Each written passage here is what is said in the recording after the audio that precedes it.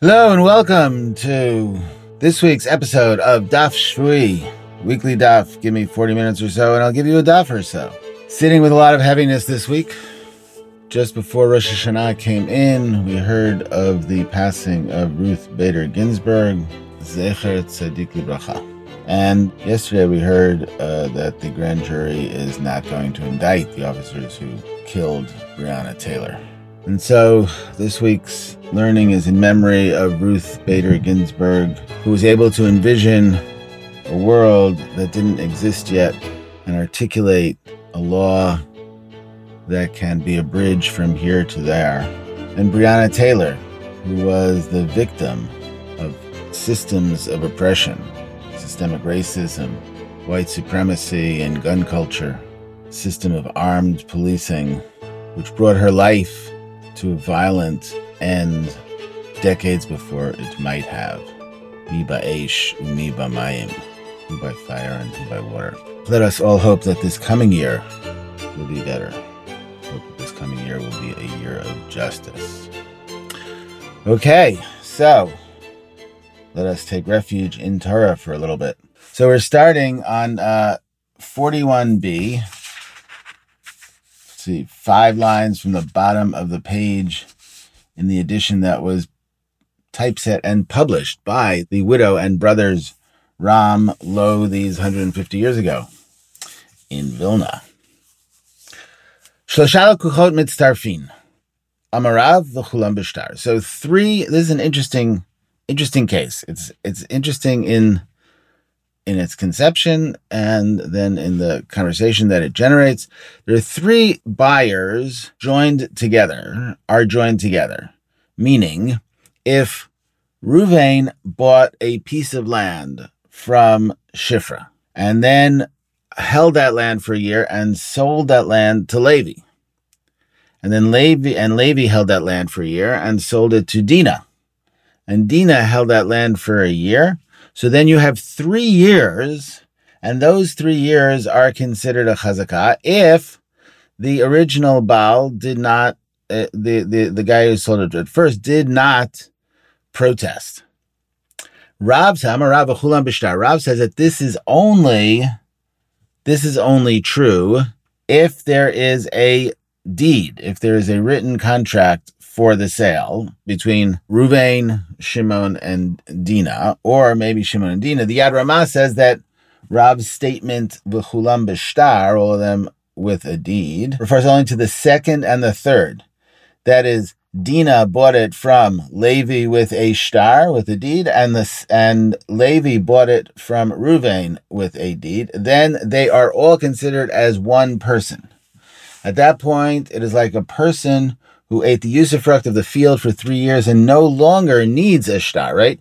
That's the whole point. This is going back to the original kind of controlling statement of this parak, that a person, that Rava says at the beginning, that a person only can be expected to guard their shtar, to preserve their shtar for 3 years. And that has nothing to do with the fact that if you look in your top desk drawer, as I do, you find bank statements from 24 years ago from banks that are already closed. Not that I know anything about that personally.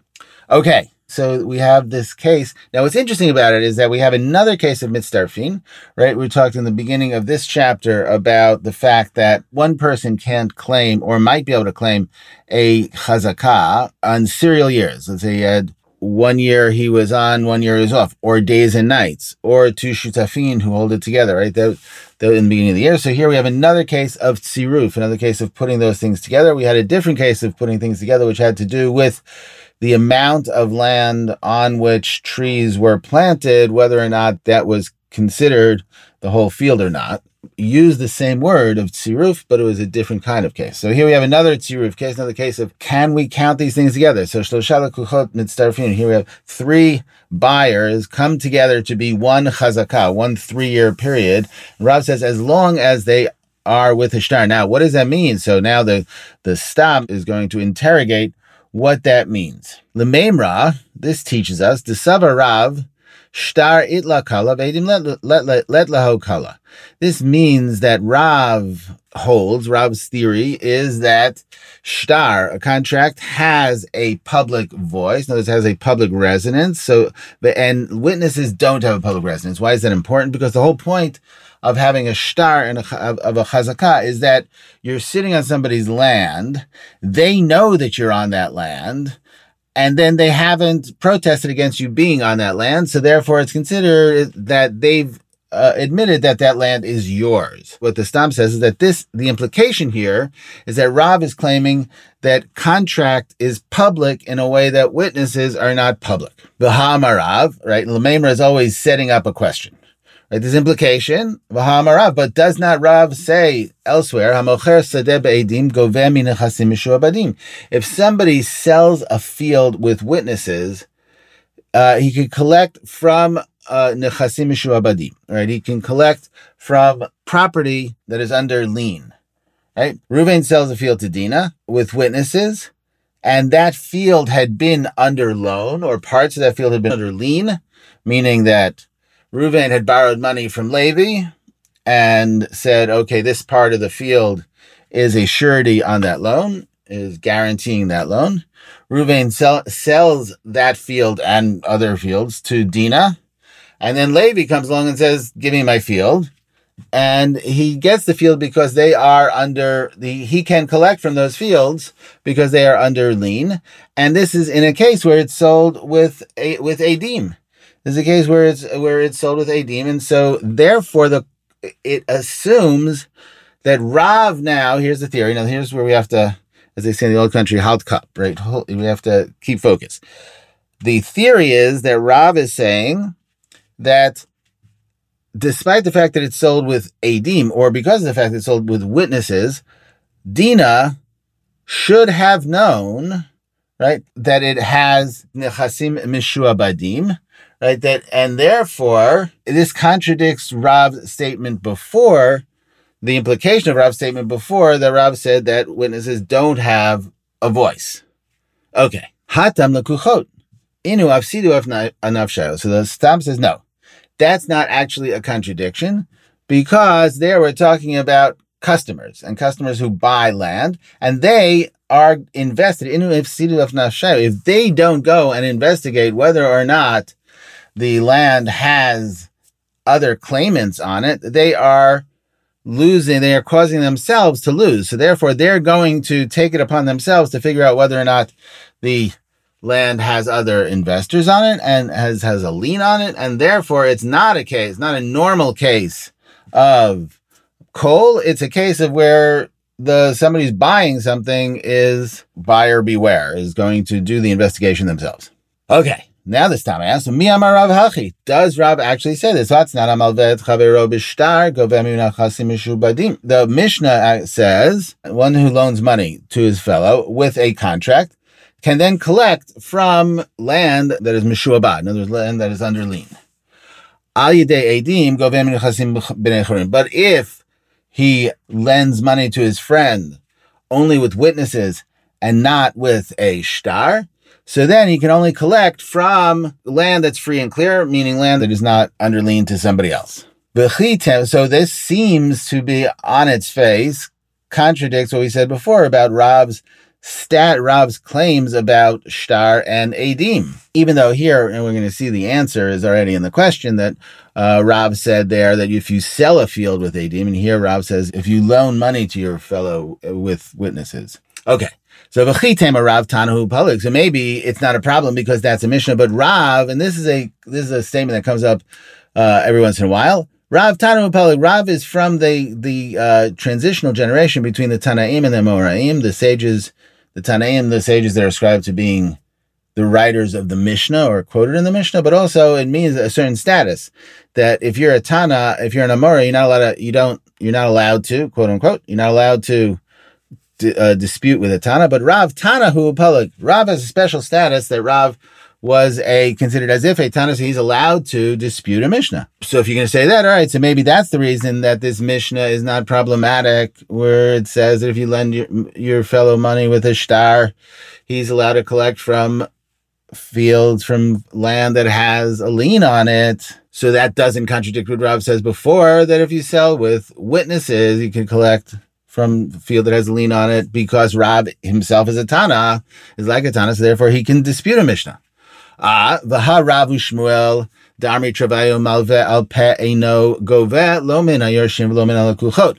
But we have an explicit statement from Rav and Shmuel, both of whom said, if you lend money orally without a contract, you can neither collect from the heirs nor from customers, nor from people who bought land. So that would seem to say that Rav is actually doubling down on this Malved Chavero B'Shtar, but Al Yidei Edim Goveh Menechasim B'nei Chorim, that if you only sell it with witnesses, those orally, that you can only collect from free and clear land. So the Stam says, oh, wait. Malvel Zvini Karamit, are you claiming that there's a contradiction between a case involving a loan and a case involving a sale?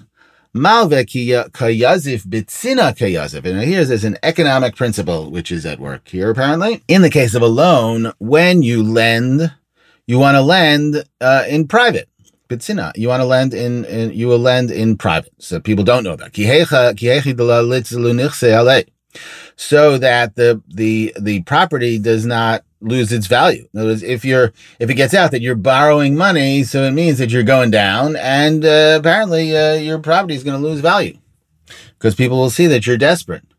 Zvini, but in the case of a sale, man de zaben arab farhesia zaben. When a person buys land, he wants to buy it. He buys it publicly, so that the word will get out that he actually bought the land. So you can't. So the question of, or the cases of lending and the cases of buying are two separate cases, and you can't contradict one to the other. And we go back and to the beginning where we say that this case, Rav says that when three likuchot, right, when three buyers buy land, one from the other, over 3 years, with a deed, then it's considered as one person, and that is a chazakah. Okay, now we have another case. No Rabbanan.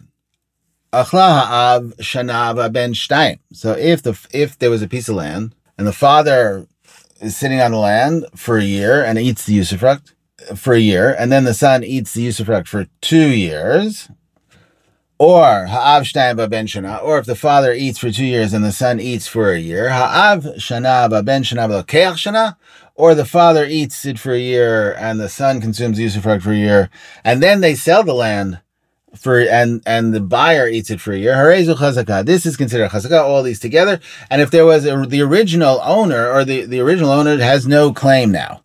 L'meimra de lokeach hit leikala. So this actually shows that the lokeach has a voice, because the third party was the lokeach, right? And so the third party was a buyer, and it's considered a chazakah. So therefore, a buyer has a voice. So l'meimra, I mean, this is the implication. So now this sets us up once again for a raminu, for a contradiction. Ramini, we juxtapose this with another text which will contradict it. Achla b'fnei ha'av shana b'fnei ha'ben shtayim. If a person ate the usufruct of the field before the father for a year and then before his son for 2 years, right? He bought the field. He was sitting on the field, and the field that originally belonged to the father, and then for a year he ate the usufruct in front of the father, and then the son for 2 years. B'fnei ha'av shtayim b'fnei ha'ben shana. He ate the usufruct in front of the father for 2 years, and then the father inherited the field to his son, and another year he ate the usufruct. Or b'fnei ha'av shana b'fnei ha'ben shana b'fnei lokeach shana. Or he ate the usufruct before, while the father was there for a year, and then before the son for another year, and then the son sold the field to another guy for another year. Harezo chazakah. So those 3 years come together to be a chazakah, and it's that last case that's important. And if you're going to say lokeach letle kala, if you're going to say that a buyer does not have a voice, is not public, there is no greater protest than this, meaning that you sold it again, right? So the father eats, the son eats, and then they sell the field to somebody else, and that's considered a chazakah. So we've seen this phrase before, that this act of selling claims that the person who's selling it has the rights over the field and is a greater protest. Amarava kitanya hahi b'mocher stotav stam. So Rav Papa is saying that actually what we're talking about in that case is that the buyer does have a kol. And here, why is it not considered a mecha'ah when the buyer takes it from the son? Because he says that he just said that the son didn't specify this field. He just said in general. So therefore, the kol was what became publicly announced was not that this specific field that the father and the son were eating the usufruct of was going to be sold, but in general fields. So therefore, Rav Papa is saying that doesn't contradict the notion that a lokeach has a kol, lokeach has a voice. Okay. So what's interesting here is these are two different sugyot, two different short sugyot. The first is discussion of Rav's Mishnah, right? This is kind of interesting that you have shlosha lekachot mitzarfin, amar Rav v'chulam b'shtar. That was the initial setup. 3 buyers come together, and Rav says only if they boil the shtar. And then you have a discussion of that ki'ilu. It's not really a Mishnah of Rav, but ki'ilu Rav, though it is interesting that within that conversation, they raise the claim that Rav is a Tana. But the first is a discussion of Rav's Mishnah. Rav's comment on the line, Shashal Kuchot Mitzarfin, upon which Rav says, Hulam Bishtar. This generates a discussion about whether there is a kol for a shtar versus a deem. The first piece then generates a distinction between sales and loans, right? And that's its own sugya, right? One sugya about the Mishnah of Rav. The second piece flips the scenario so that the holding onto the machzik is done in front of 3 people and whether their individual years are combined. Here, the question is whether a lokeach has a call, right? It's a question of whether buyer has a public voice rather than a question of what has a voice, either shtar or a deem. But both of these are 2 different little sugyot. The first one is on Rav's Mishnah, and we've seen before with Rav Nachman and Rava, kind of an internal process of teaching. And this is like we mentioned Avram Weiss, this notion that each generation taught and gave a kind of a kfiyas sefritit, a literary structure to the previous generation's material. And then that's how kind of Talmud was created in an evolutionary sort of way.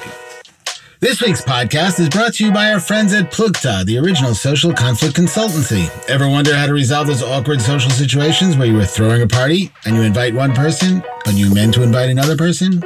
And you really liked the one person, but you ended up inviting the person you really hated?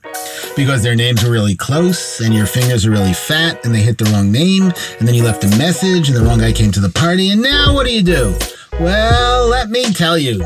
Plugta was created for just those situations. With their patent-pending Kamsa Bar Kamsa method and their JBID solutions, that is, just burn it down, you won't have to worry about these situations anymore. You will be able to enjoy your parties without the pesky people who just want to poop on your party. And the best thing is, the JBID solutions give you maximal deniability, so when things go south, you weren't even there. And now, for listeners of this podcast, a special offer. If you contact us through our website, www.plukta.com/dafshui, you get half off on your first social disaster. That's www.plukta.com/dafshui. All right. We're going to go on to the next Mishnah.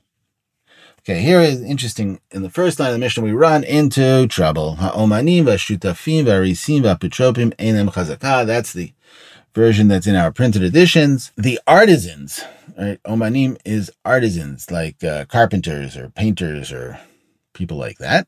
Shutafim, and partners, people who are owning land together or other things.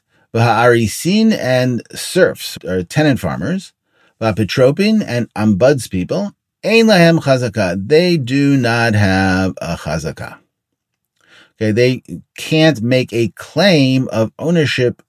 The shutafin, the partners, against each other, or the oman can't make a claim of ownership against. Now, the question is there's a dispute on whether the omanim is talking about land or only movable objects. The Rashbam understands the omanim as only not having a chazaka in regards to metaltlin, right? Why? What's the reason for that? Because you take your cart to the artisan to fix it, to the coach guy to fix it, or you take your chair to the carpenter to fix it. So in those situations, on those types of things, your property ends up in the artisan's house, in the artisan's property. And so therefore, because of the structure of his work, the way that his work happens, that his work happens in his property on your stuff. So he can't make a claim then on that stuff. And if in general, if I take your property into my house while you're standing there, that's considered a chazaka, right? That is adverse ownership. That is adverse claim because you're standing there and you're not saying anything. So, and it's in my house.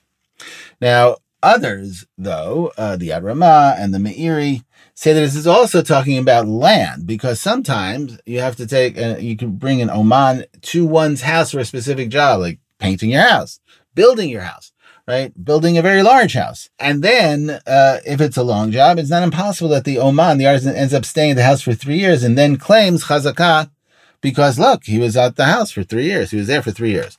So the oman the artisan cannot, because of the way that his job is done, cannot make the claim of ownership. Shutafin, right? Shutafin is an interesting question. And the question is basically whether or not Shutafin is part of this, is in the gears of the Mishnah. So, or whether Omanim is. So in the Palestinian manuscripts, the Kuf, the Kaufman and the Parma manuscripts, I didn't get a chance to check the Lau manuscript, which is the British Museum manuscript, but those three usually have the same version. They don't have Omanim. They don't include artisans in the first line of the Mishnah.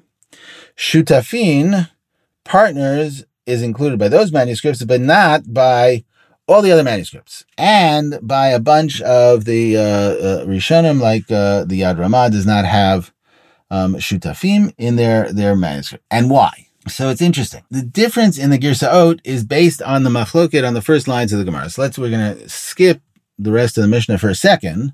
Just take a look at the beginning of the Gemara. Avua de Shmuel v'Levi tanu shutaf ein lo chazaka v'kol shkein oman. So Shmuel's father and Levi, and there's a wonderful story about Shmuel's father and Levi and Shmuel in the beginning of the second chapter of Brachot. If you're looking for wonderful stories about Shmuel's father, Levi, and Shmuel. So Shmuel's father and Levi taught Shutaf ein lo chazaka v'kol shkein oman, that a partner cannot make a claim of chazaka, and all the more so an artisan cannot. Shmuel tani oman ein lo chazaka, aval shutaf yesh lo chazaka. Shmuel taught that an artisan cannot make a claim of ownership of chazaka, but a partnership can make a claim of chazaka. So in Shmuel's Mishnah, the first line would read ha'omanim v'harisin v'apitropin ein len chazaka, because shutaf does have a chazaka. Shutaf can make a claim of chazaka. And in Levi's Mishnah, it would read hashutafin v'ha'arisin v'apitropin ein len chazaka, and kol shekain oman. Right? You learn that out of, and so if oman would be there would be no reason to say kol shekain oman. So it seems that what's going on is that the difference in Girsaot is the difference between Shmuel's Mishnah and Levi's and Shmuel's father's Mishnah. Shmuel doesn't have Shutafim in his Mishnah, since Shutafim actually have a chazaka. Shmuel's father and Levi don't have Umanim because they get Umanim as a Kavachomer from Shutafim. Okay, so here we have another example of where we have a Mishnah, which is actually not one Mishnah, but two different Mishnah. One the Mishnah of Shmuel and the other Mishnah of Avua de Shmuel and Levi. Okay, so let's finish off the Mishnah. So we said that these people don't have a chazakah. And there are more people who don't have chazakah. Lo le'ish chazakah b'nechsei ishto. Lo le'isha chazakah b'nechsei bala. A man does not cannot make a claim of chazakah on the property that his wife brings into the marriage. There are two types of property that bring into marriage. We don't have to go into that now. It gets complicated. But there's type of property that a woman brings into the marriage, which she will then, if in case of divorce, take out of the marriage. But the husband has a right to eat the usufruct, to consume the usufruct. A husband can't make a claim of chazakah on that land because we say, well, that's the conditions. You just ate it because it's part of the ketubah. Lo le'isha chazakah b'nechsei bala. Nor can the woman make a claim of chazakah against the property of the husband just because she was consuming the usufruct for 3 years. Lo la'av b'nechsei ben. The same thing with a father in the property of a son. Lo la'ben b'nechsei av. Neither the son in the property of the father, because we assume that the father and the son just gave each other permission to consume the usufruct. What are we talking about? B'machzik. This is only talking about making a claim of chazakah. Aval benotein matana, but if one gives another a gift, v'ha'achin shel chalku, or brothers who divided an inheritance, v'machzik b'nechsei hager, or if one makes a claim on the property of a convert, na'al v'gadar uparatz koshu harezu chazakah. There, the regular means of chazakah, which is to lock a gate, to build a fence, or to break down a fence, all these are considered chazakah. We'll get to those things second half of the Mishnah. There's a long, long Gemara on this Mishnah. Once again, buckle up. It's going to be a wild ride. But we're going to go back to the first line of the Mishnah in the Gemara. Gemara talking about the first line of the Mishnah. We're going to start again. Amavua de Shmuel, B'Levi Tanu, Shutav Ein Lo Chazakah, V'Kol Shkein Uman. Shmuel's father and Levi taught that a partner does not have chazakah, and all the more so an artisan. Shmuel Tnei Oman Ein Lo Chazakah V'Shutaf Yesh Lo Chazakah. That Shmuel teaches an artisan cannot make a claim of chazakah, but a partner can make a claim of chazakah. But as the Shmuel L'Tameh, and Shmuel here is following his own teachings. The Amar Shmuel, because Shmuel taught. Shmuel said in another place, Hashutafin machzikin ze al ze u'meidin ze al ze menasim shomrei sachar ze al ze. Partners can make claims one against the other, claims of ownership, and they can testify against each other, and they also can become paid bailees, paid watch people for each other. So there Shmuel once again says that shutafin, the partners, can have a chazakah against each other. Rami le Rabbi Abba le Rabbi Yehuda b'ma'arta debei Rav Zakkai. This is very specific. Rabbi Abba queried Rav Yehuda in the cave of the house of Rav Zakkai. Mi amar Shmuel shutaf yesh lo chazakah. Who said that Shmuel says that a partner can make a claim of chazakah? V'hamar Shmuel did Shmuel not say shutaf ki yored b'reshut dami? A partner is like somebody who goes into the property, who makes use of the property with permission. Right? And so therefore, lav l'memer de shutaf ein lo chazakah is not the implication of the fact that a partner is somebody who uses the property with permission. Is that the implication not that a partner cannot make a claim of chazakah, because somebody who uses land with permission can't then turn around and say, see, I consumed the usufruct for 3 years. The owner of the field said, of course you did. I gave you permission to do that, but I didn't sell it to you. La kasha. No, it's not a question. We're talking about a distinction between those who are yored lasadeh, those who go down to the field for all of it, and those who go down to the field for only half of it. In other words, like what does the partnership look like? Does it mean that in serial years one partner consumes the usufruct from the whole field and then the other partner consumes the usufruct from the whole field, or are they side by side and then they switch sides? It's a different partnership. So we're in a case that when you say shutaf kired b'reshut dami, that's a case where you go down and you give use of the whole field. And so therefore, in that kind of a case, you can't make a chazakah. But if you decide if it's each partner only uses half the field, it's different.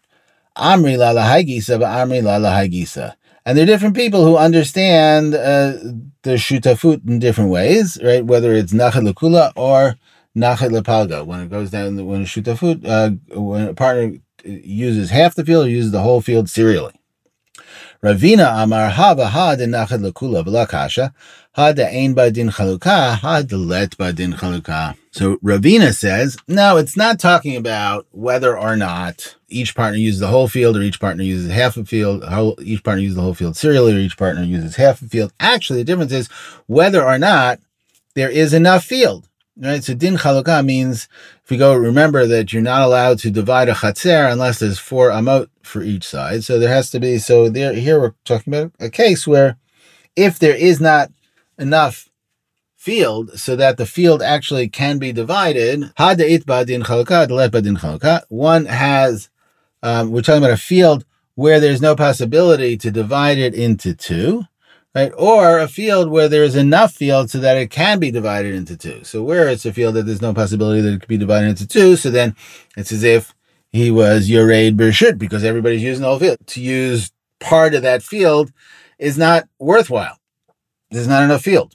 But where you can divide it into two, so then each person uses their own field, and in that case, they can be machzik one on the other because they're each using different part of the field. Okay.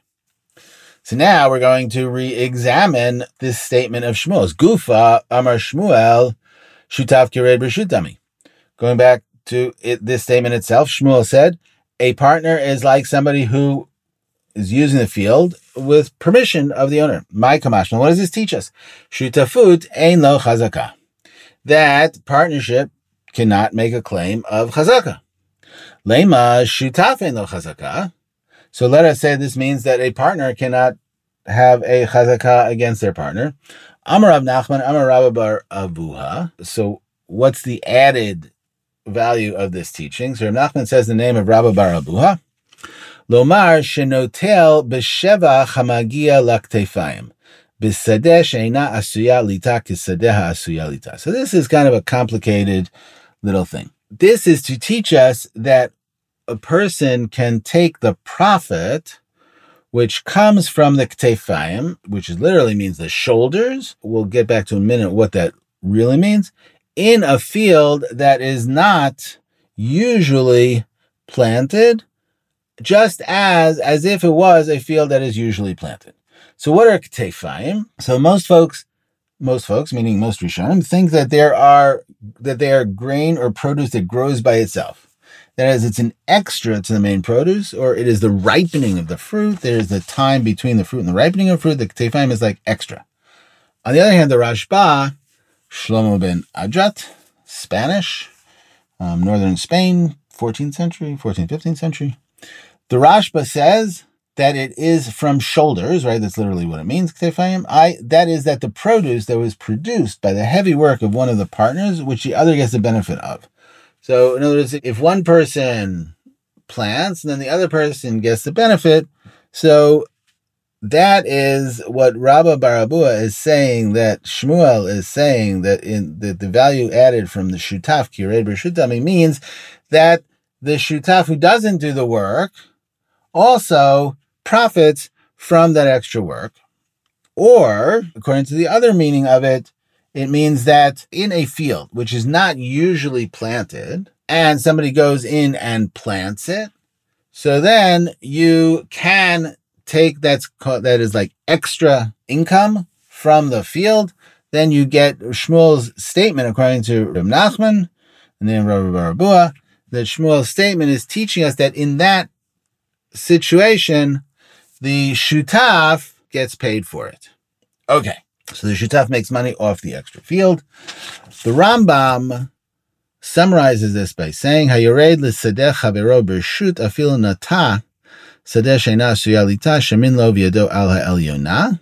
This is his understanding of the ktefayim, that if somebody goes down into his friend's field with permission, even if he planted a field which is not normally planted, we assess the field, and the person who did the planting, even though it's not normally planting, is the advantage. And what does that mean? He has the advantage, and this is based on Gemara and Bava Kama. She'im hayta hotza'ah yeter al hashvevach notel hotza'ah. That if the outlay for the planting was greater than the profit, so then from the sale, he takes the amount of money that he laid out. And if the profit was greater than the outlay, so he takes the amount of money for the profit. Okay, and this is the same thing. And the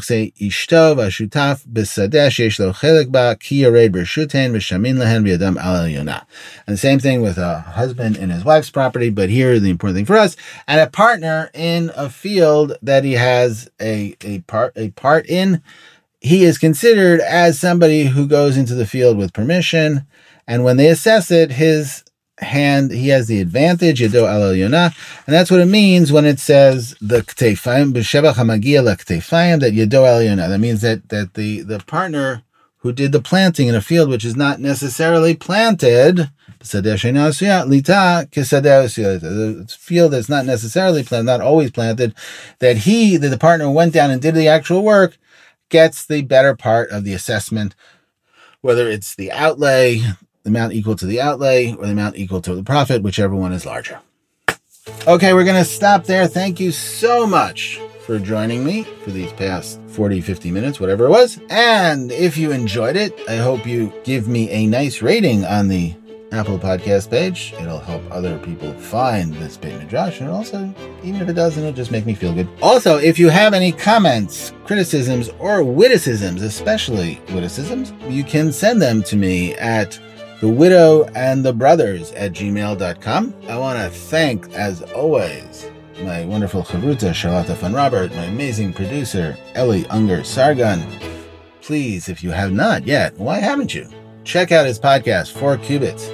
This season, talking about anger and forgiveness. These 4 podcasts are kind of a unit, so start at the beginning and work your way through.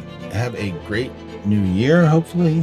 Have an easy fast if you're fasting. I'm Aryeh Cohen. You can follow me at Irmiklat on Twitter, IRMIKLAT. Be well.